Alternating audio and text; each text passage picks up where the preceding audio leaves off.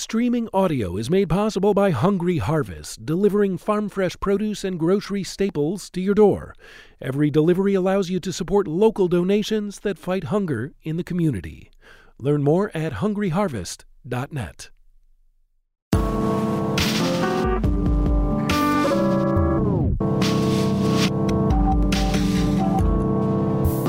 This episode is brought to you by Washington, D.C.'s Taffety Punk Theater Company, who are releasing Beauty Pill's Sorry You're Here, the soundtrack album for the play Suicide Chat Room.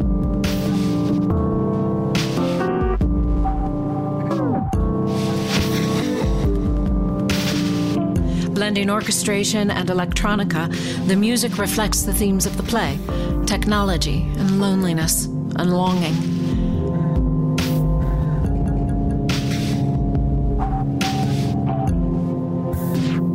In conjunction with the 10th anniversary remounting of the play, Sorry You're Here is available for the first time in a limited edition color vinyl with graphic design by Nora McKelvey. Pre-order yours now at taffetypunk.bandcamp.com.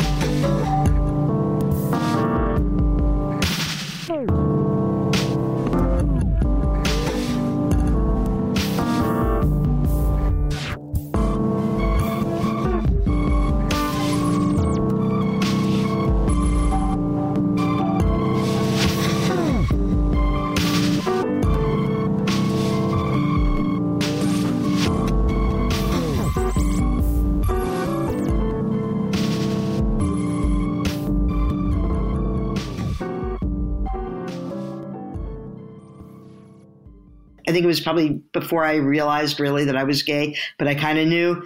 And just to hear a woman singing about another woman was also like totally titillating.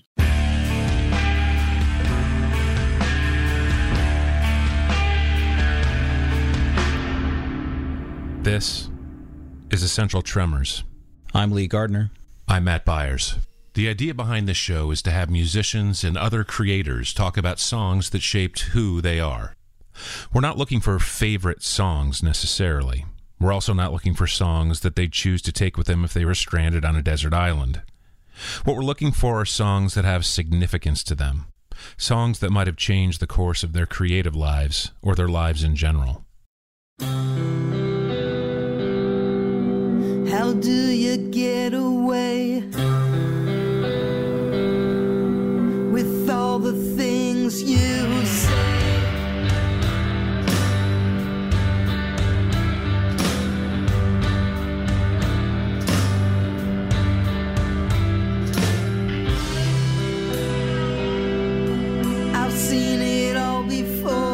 Talia Zedek is a lifelong contributor to what are often referred to as the underground post-punk and no-wave movements.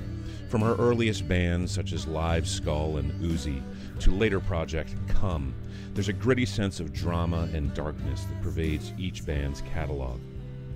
Though her recent work is often more traditional in approach, she still conveys a similar sense of the world as a place comprised almost entirely of anger, longing, and heartbreak.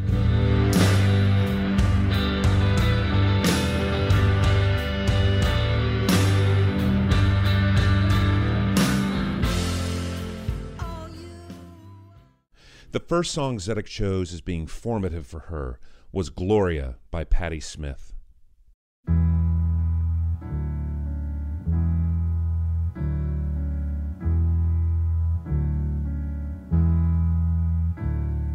Jesus died for somebody's sins, but not mine. Milton, pot of thieves, wild cord of my sleeve, thick heart of stone. My sins my own, they belong to me.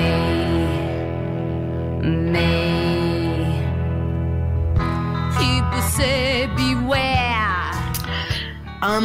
I picked this song. I mean, I'm a big fan of her music, but I picked this particular song because it was the first song of hers that I heard. I didn't know at all who she was, and I, had no sort of reference point. But I was listening to, I guess it was I grew up around DC, and I was living, I think, in Silver Spring at the time. And I was must have been listening to a college radio station because Gloria came on. This was probably like 1976 or something. And I was just immediately like, whoa, what's this? I mean, I'd never heard anything that sounded like that before. And I definitely had never heard a woman singing who sang like that before. And it was sort of like this, I was really, the lyrics were just kind of like outrageous and titillating and, it was really exciting. And I remember just kind of like, waiting for the DJ to say who it was and kind of going out like immediately and trying to find her record. That was why I picked it. And, I think I was thinking about it today a little bit more, and kind of re-listening to that track, which I don't listen to all that much anymore. It's might not even be my favorite song of hers, but it's the one that had the biggest effect on me. And I think, it was a combination of someone who, I was already pretty interested in music, and singing. I wasn't like, but I always felt like my voice wasn't right. It wasn't like what, the stuff I heard on the radio and, when, I'd kind of get together with my friends and play music, like I couldn't like sing like Linda Ronstadt or, Joni Mitchell or something. And it was really frustrating. And I loved singing, but I was like, I guess, I can never be a singer. I have a terrible voice. And then I heard Patti Smith's voice, and it was so powerful and so tough and so kind of rough, and it wasn't super high, and it was something, I was like, God, I could sing like that, and so I was just really immediately like just kind of like, what the hell? And listening to it again now, today, I realized that too, as like a gay person, it probably before I realized really that I was gay, but I kind of knew. And just to hear a woman singing about another woman was also like totally titillating. So, just, it was, So it just really it had a big effect on me. And I think like it really kind of was a gateway into me discovering punk because, I didn't, have much cultural background or, I just kind of lived in the suburbs and didn't really go out to record stores yet. But, I think the following year I went to high school and I think I heard it when I was in 9th grade. And then I went to high school and there was this girl, she's a woman now, and she's actually also a musician called Azalea Snail. I don't know if you've ever heard of her work, but, that's the name she goes under. But, I knew her by her real name. Anyway, there was this girl all dressed in black with a Patti Smith t-shirt on. And I saw her at the locker and she didn't talk to like anyone else. And I was just like, oh my God, she's got a Patti Smith shirt on. It was kind of like this secret code. I don't think anyone else in our high school knew who Patti Smith was, but, we just so happened to, have a class together. And an art class. She was a year older than me, but the art class was like, I think kind of like all ages more or less. And so I met Abby, and this girl turned me on to so much punk stuff. Like she knew about everything, all the stuff that was happening in England, and she, read Cream and Trouser Press, and turned me on to like X-Ray Specs and Ramones, and you should listen to Lou Reed and, Tom Robinson. So, yeah. And so all of that also started because of Patti Smith. And so that song really had a huge impact on my life. One of the things that's been great about doing the show is hearing how often someone tells a story about their younger years in which it's like they feel like they're the only one, and then they meet someone who is also into what they're into, and that just little connection in some ways seems to matter as much as the music. Definitely, but I think in this case, like, it really affected me musically too, because I didn't really know about punk. I mean, it was 76, 77. And so it was just so exciting, discover like the Ramones and, and all this stuff. And I was already playing music, but, like I said, I didn't really fit in musically because, I didn't fit into what most girls were doing, like kind of folk music and stuff. So finding punk to me, like as a musician too, it like really kind of gave me a freedom to sort of be myself and to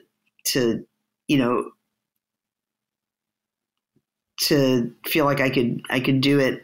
And me and Abby Michaels, the woman Azalea Snail, we actually ended up forming a little band in high school, and then I got into like other punk bands, and so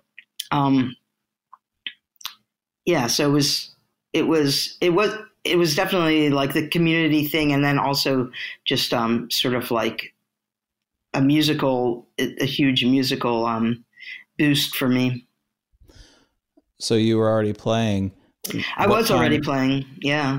What kind of stuff were you playing or trying to play? Well, it's funny, like so me, like I started out playing recorder and clarinet.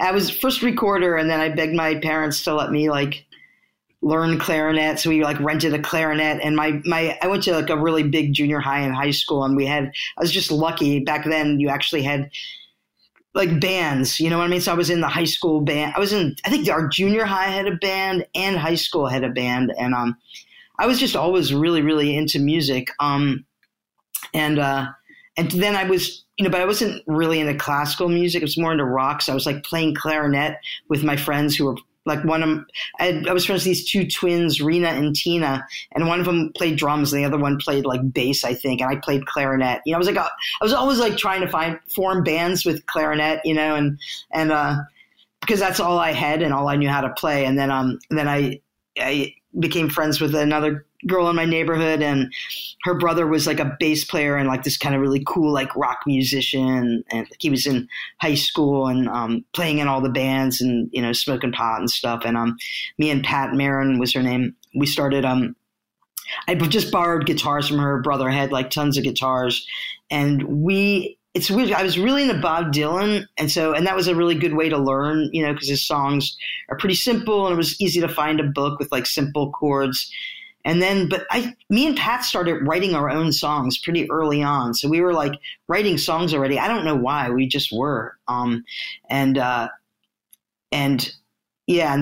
eventually, so I guess I got an electric guitar, and a friend of my brother's, as I got older, kind of the years went on, I knew more people that played, and I took some lessons from a friend of my older brother's who was really into blues, and I became really into blues. So I guess the long answer to your question is I was playing a lot of blues before then, and some folk too, but I was like more into rock, I think, than folk. I really like Bob Dylan, but then besides that, I'd kind of go for blues, but I didn't really know anything about like sort of like the real blues. So I was more like into like Johnny Winter and John Mayall and stuff like that. And I would just take my guitar and just jam with people on the blues. And that's kind of, yeah. And get really stoned. Anyway, that's how I started. But I think like when getting into punk, I think I kind of like found out about like, more. I was always growing up when I did, I was like, born in 1961 and going to high school in the 1970s. And like all of our touchstones back then were like bands from the 1960s, and they were all dead or dying or sucked. You know what I mean? And then we definitely felt like, oh man, we missed it all. We missed the 1960s, and now we're stuck in this like horrible 1970s, and so when punk came along for people of my generation, it was huge because it was the first thing that we really was our own, was our generation. So yeah, it was kind of a big deal. A question I love to ask, can you remember the names of some of these early bands? Well, the band that me and Abby were in, we never had a name, but I think the first band I was ever in, and we actually recorded at Don Zantara's studio before, like, you know, Don Zantara was famous, but I remember distinctly that we recorded. We never played a show, but we recorded with Don Zantara's. We were called the Fingers of Shame. Whoa. Yep. And Don Zantara might, but probably does not have a recording of us somewhere. You know, you brought up the way this all started was not hearing the record, but hearing the record on college radio. Yeah. And, you know, I'm not too far from your age. We've talked to a number of people who fall within the sort of same generational group. And one of the things that's been interesting, at least for me, is kind of talking about the period of time where it was really hard to find out about things. If you were lucky to have college radio, then you might have that access, but there was no internet, there was no Spotify or YouTube. Everything was a mystery. And I'm wondering if you miss that in any ways, because frankly, sometimes I do. I mean, I still listen to the radio like all the time. I still love the radio and I listen to the radio and, you know, I love I'm so psyched that about, well, I don't want to say podcast, but that the whole radio, I don't know what you call it, radio art came back, you know, because I always really liked that too. I used to listen to that really early on, just sort of I can't remember who started it, but so I'm still a huge radio fan. And I've lived in Boston for a very long time now, and there's absolutely killer college radio still in this town. And so it turned me on to so much stuff, but we've got the MIT station, WMBR, and, you know, the Boston College station, ZBC and ERS, but especially MBR and ZBC are really, really cool stations and kind of continue. So I would say in Boston, the college radio tradition is still really, really strong. We also have this really great jazz guy. It's called Eric at Night, and he does jazz on WGBH and has an amazing show. So yeah, I really, really love the radio. I think I'm always going to be a radio person. And I can't imagine just kind of trolling Bandcamp or YouTube or something like that. I don't do that. But then again, I'm old, so, you know, I don't know. But I mean, the college radio is still really a big thing in Boston, you know, at least for me.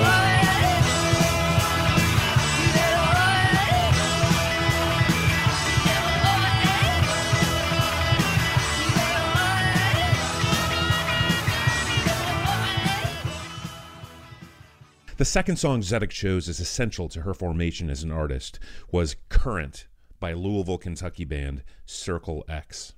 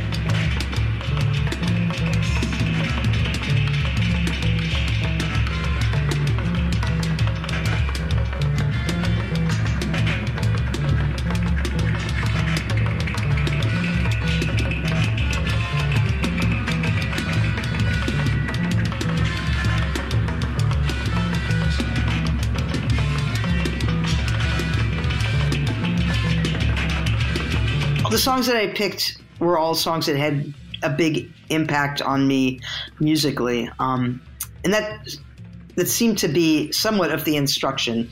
Well, you were like, it doesn't have to be your Desert Island song or something like that. So Circle X was a record that I picked up completely randomly. and just kind of like, it was the first band that I ever, kind of the first kind of like experimental music I ever heard. They used a lot of tape loops and kind of like music concrete, and I'd never heard anything like it before, and I just loved it. This was definitely later on. So like I'd already heard, I think like Joy Division, and, you know, some interesting stuff was coming out of like Manchester and England at the time. But I found this in a record store in Germany. I was in Germany because my mother's German, and it was like one of the last times I was visiting my grandmother over there. And but I was already a bit older, and so I was probably like, I don't know, 19 or 20. And so I would get bored hanging out, you know, at my grandmother's house, and I'd walk into town, and I found this little record store, and I was already, you know, pretty into music, and maybe even in bands already. I was definitely still already living in Boston, and I just saw this record cover, and it intrigued me, and I listened to it, and it was just, again, like, wow, I've never heard anything like this. And who are these people? And, you know, the name of the record label was so mysterious and interesting. It was on a French record label called Sordide Sentimental, and like just everything about them was just so romantic and interesting, and really, really interesting to me musically and orally. It's weird. Like much later, many years later, in the 90s, my band Come was on Matador. And actually, I found out that Gerard Kozloy actually had been a huge Circle X fan too. And they actually they didn't do anything for like a really long time. And then in the early 90s, Matador put out a new record of theirs, which was super exciting to me. And then again, heard nothing from them. And then 2 years ago, they played at this really cool festival in Louisville, Kentucky, called Cropped Out Festival. I had no idea that they were from Louisville, but because from what I read, like a couple of the guys lived in New York, and a couple of them had moved to France. They lived in Lyon. Like, they were just very cool and very mysterious and stuff. And anyway, I went to the festival in Louisville. My girlfriend kind of gave it to me as a birthday present. We did a road trip down there, and I saw Circle X and met them, and like, you know, talked to them, and they had all this really, really, you know, old singles and stuff that I never knew was around. And which of course I bought up. I think at least one of the guys is in the band died, possibly even two, but they were still really good. And I got to see them live, and it was just, yeah. So it was a really important record for me. When I kind of, after a long time, I started a new band a few years ago, and it's a band. The name of the band is E, just the letter E, and we've released 2 records on Thrill Jockey already, and we're about to release our 3rd record. We've actually played in Baltimore a bunch of times. One of the guys in the band is from Baltimore, Gavin McCarthy, who used to play drums in a band called Karate. And then Jason Sanford, who was in a band called Neptune. And it's much more experimental than the stuff I do in my solo career. And I played, you know, when I first asked Jason if he wanted to try to play together, I didn't know him that well, and we kind of were traveling in different musical circles in Boston, but I just had a feeling there was something there. And Circle X is the band that I played for him. So, you know, that's a band that I play for people, and I'm kind of like, this is what I'm into. At the time when you first heard this, did it send you off in a new direction, or were you playing music at that point? Yeah, I was playing music, and it definitely did. I mean, I started playing music pretty young, and I was in bands and playing out pretty regularly by the time I was 18. So, and I moved to Boston when I was 17, and went to college for 1 semester, and then promptly dropped out because it was getting in the way of all my my musical aspirations.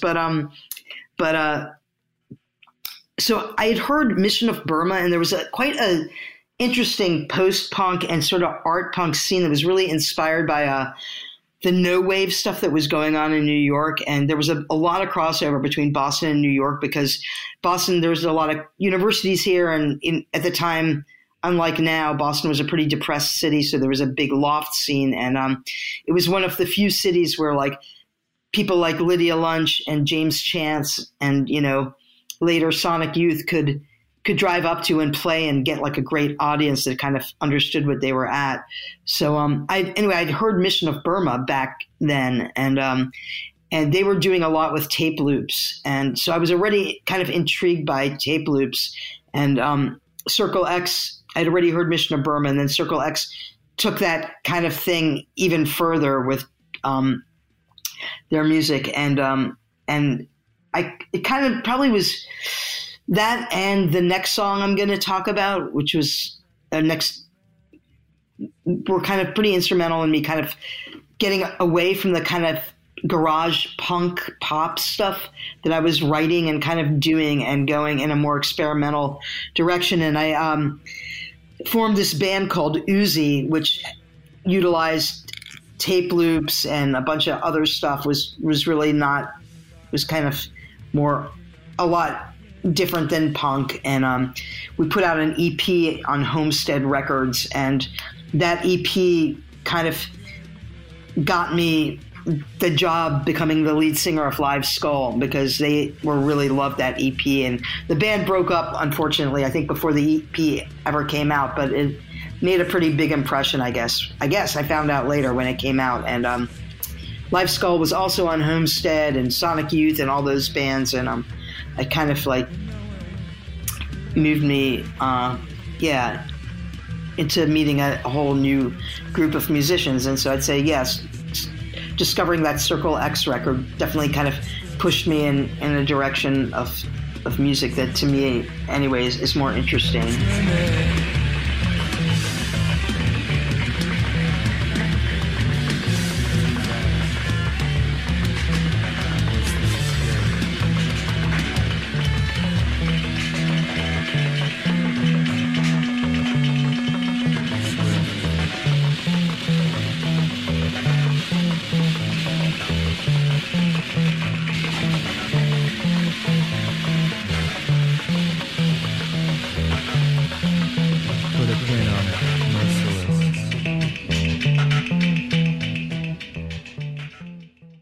The final song Zedeck chose as being crucial to her was Junkyard by Australian band The Birthday Party.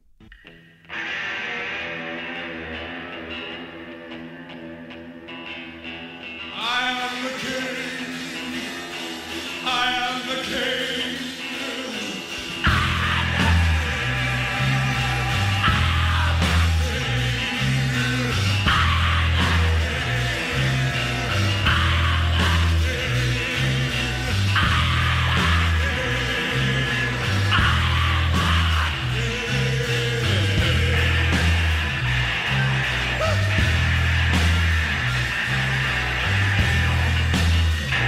So the third song is, and this was, again, I could have picked any one of it's the Junkyard by The Birthday Party, and I could have picked a number of other Birthday Party songs. I discovered The Birthday Party, again, like Circle X. It was at a record store, and this time I think that when I discovered Circle X, I could actually play the record in the record store. I think I bought The Birthday Party's earlier record, Prayers on Fire, simply based on the cover, and just wanting to discover something new. It was my lucky day. I bought The Birthday Party's Prayers on Fire and the Gun Club Fire of Love.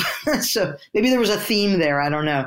I totally lucked out. And The Birthday Party completely blew my mind, but Prayers on Fire was almost like too kind of jazzy for me to quite process. I liked it, but I wasn't sure. I mean, I liked it and it was really interesting, but I would play it for people, but I thought it was really interesting. I wasn't sure how much I liked that record. There's elements of it I liked, but I definitely kept my eye out for that band. And by then I was working as a record store clerk. And so their next record they released was Junkyard, which is actually quite different from Prayers on Fire. And I just became obsessed with that record. I would just play it over and over and over again. And, it's something about Nick Cave's voice, sort of like the swinging rhythm, the elements of blues, and I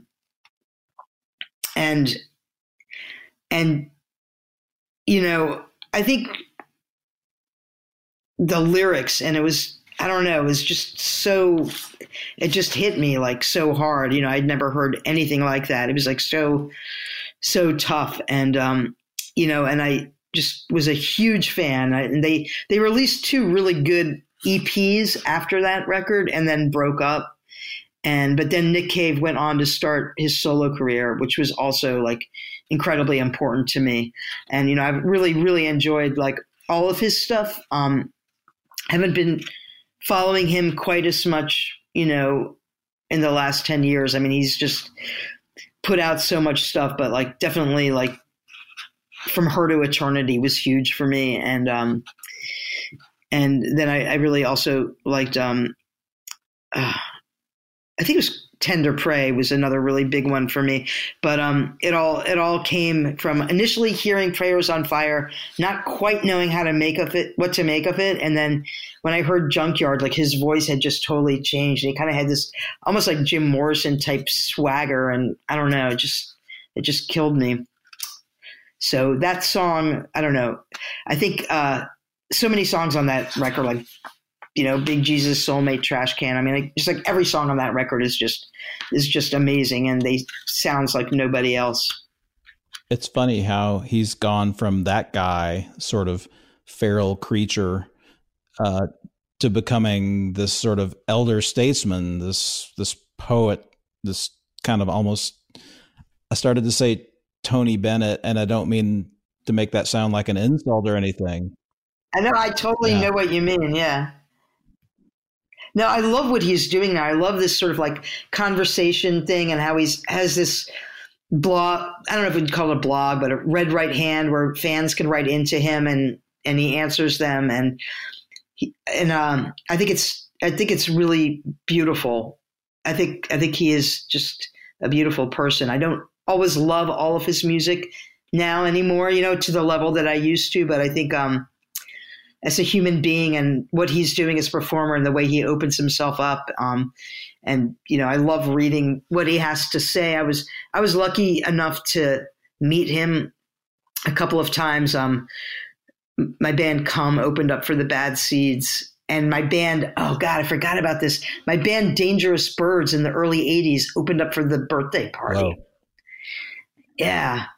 Yeah, it's crazy. I forgot about that. And I remember it was their first time in the U.S., and we were the opening band, and they asked to borrow our equipment. And I was so honored that Roland Howard was going to play through my twin reverb, which honestly was a really crappy twin reverb. It was a twin reverb, but someone had done some terrible things to it. Many people had probably done terrible things to it. So he was probably really excited. Oh, wow, I've got a twin. That's my amp. And then he plugged in and it didn't really sound like a twin. And he spent most of the set like bitching about the amp. But I didn't even care because I knew that he was right and that they were amazing. But so we opened up for Birthday Party. And then I think can't remember if I met them then or not. They might have been like too like burned out or tired. It was the first date of their European tour. Bands used to do that then. They used to fly, especially from England to Boston because it was cheap, and kind of do a warm-up show in Boston before they went to New York. So, then my band Come opened up for the Bad Seeds once, and I met him too. And so not only do I have the utmost respect for him as an artist, he also just seems like a wonderful, wonderful human being. And it's always so great when someone you idolize for their art also turns out to be a wonderful person, you know what I mean? Because it's not always the case, but when it does work out like that, it just makes it extra great. It sounds like based on our limited sample, you've had pretty good luck with that. What do you mean? Well, you met Circle X or members of Circle X? Oh yeah, I did. Yeah, I did. Everybody's been nice. Yeah, there's certainly, but Nick Cave was different. Like, I mean, I've met Patti Smith too. They were nice, they were fine, but I mean, Nick Cave was really, it was kind of weird, you know, because he's so scary, especially like, you know, his like whole persona, especially maybe not so much now, but early on. And I just remember I became obsessed with From Her to Eternity too, his first solo record. I was working at Newbury Comics at a record store then, and I was working with this woman, Danuta, who was from London, and she somehow was really good friends with Barry Adamson, who was playing with his band on that first solo tour. And so we went to the show, and she had backstage passes from Barry, and I was so obsessed with Nick Cave. Like I wrote this whole really lengthy poem on a scroll. And it was kind of based on one of the songs on From Her to Eternity called A Box for Black Paul. And it was like really long and rolled up and in some kind of like crazy box with black, I don't know, like, you know, I made some weird thing and I gave it to him, which is right, totally cheesy, right? I was probably like 21 at the time, 22. And he took it like it was made of glass, you know what I mean? And just thank you very much, you know what I mean? And put it somewhere special and just so even from back then, he was really just like that.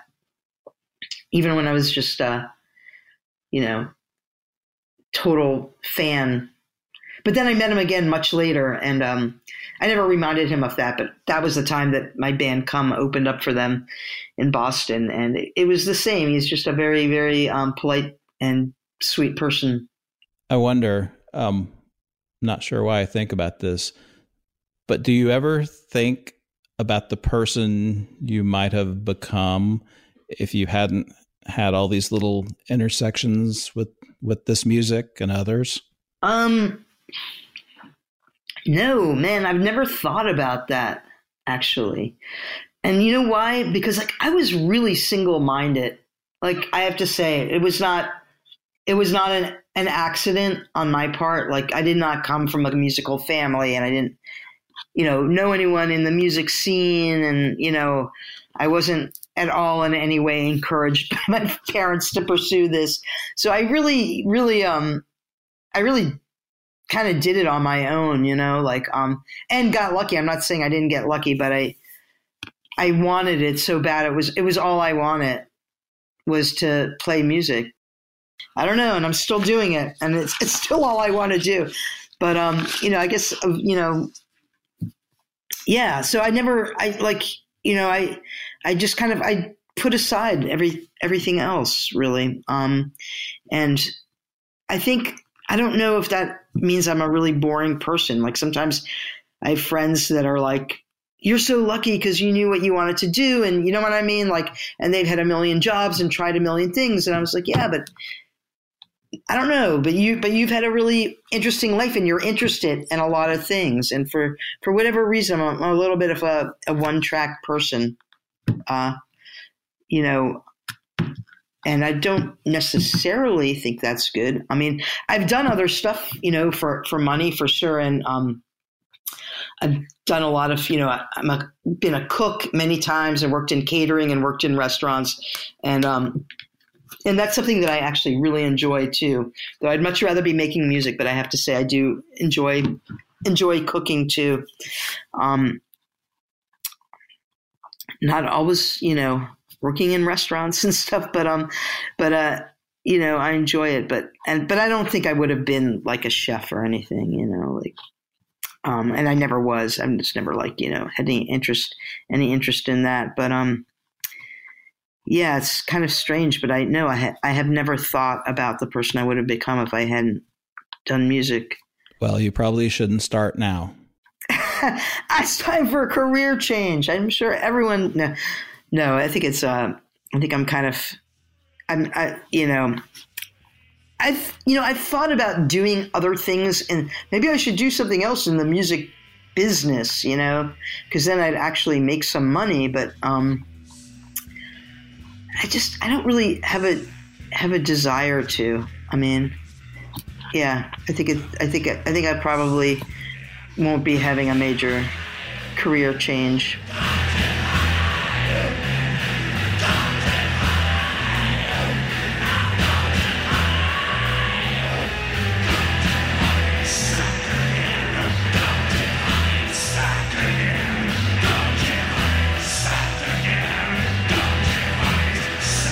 This has been Essential Tremors. Essential Tremors is produced by me, Matt Byers, and Lee Gardner. Essential Tremors is distributed by WYPR Baltimore and NPR. Look for and subscribe to all of WYPR's podcasts at wypr.org/podcastcentral. For more information about Essential Tremors, go to essentialpodcast.com.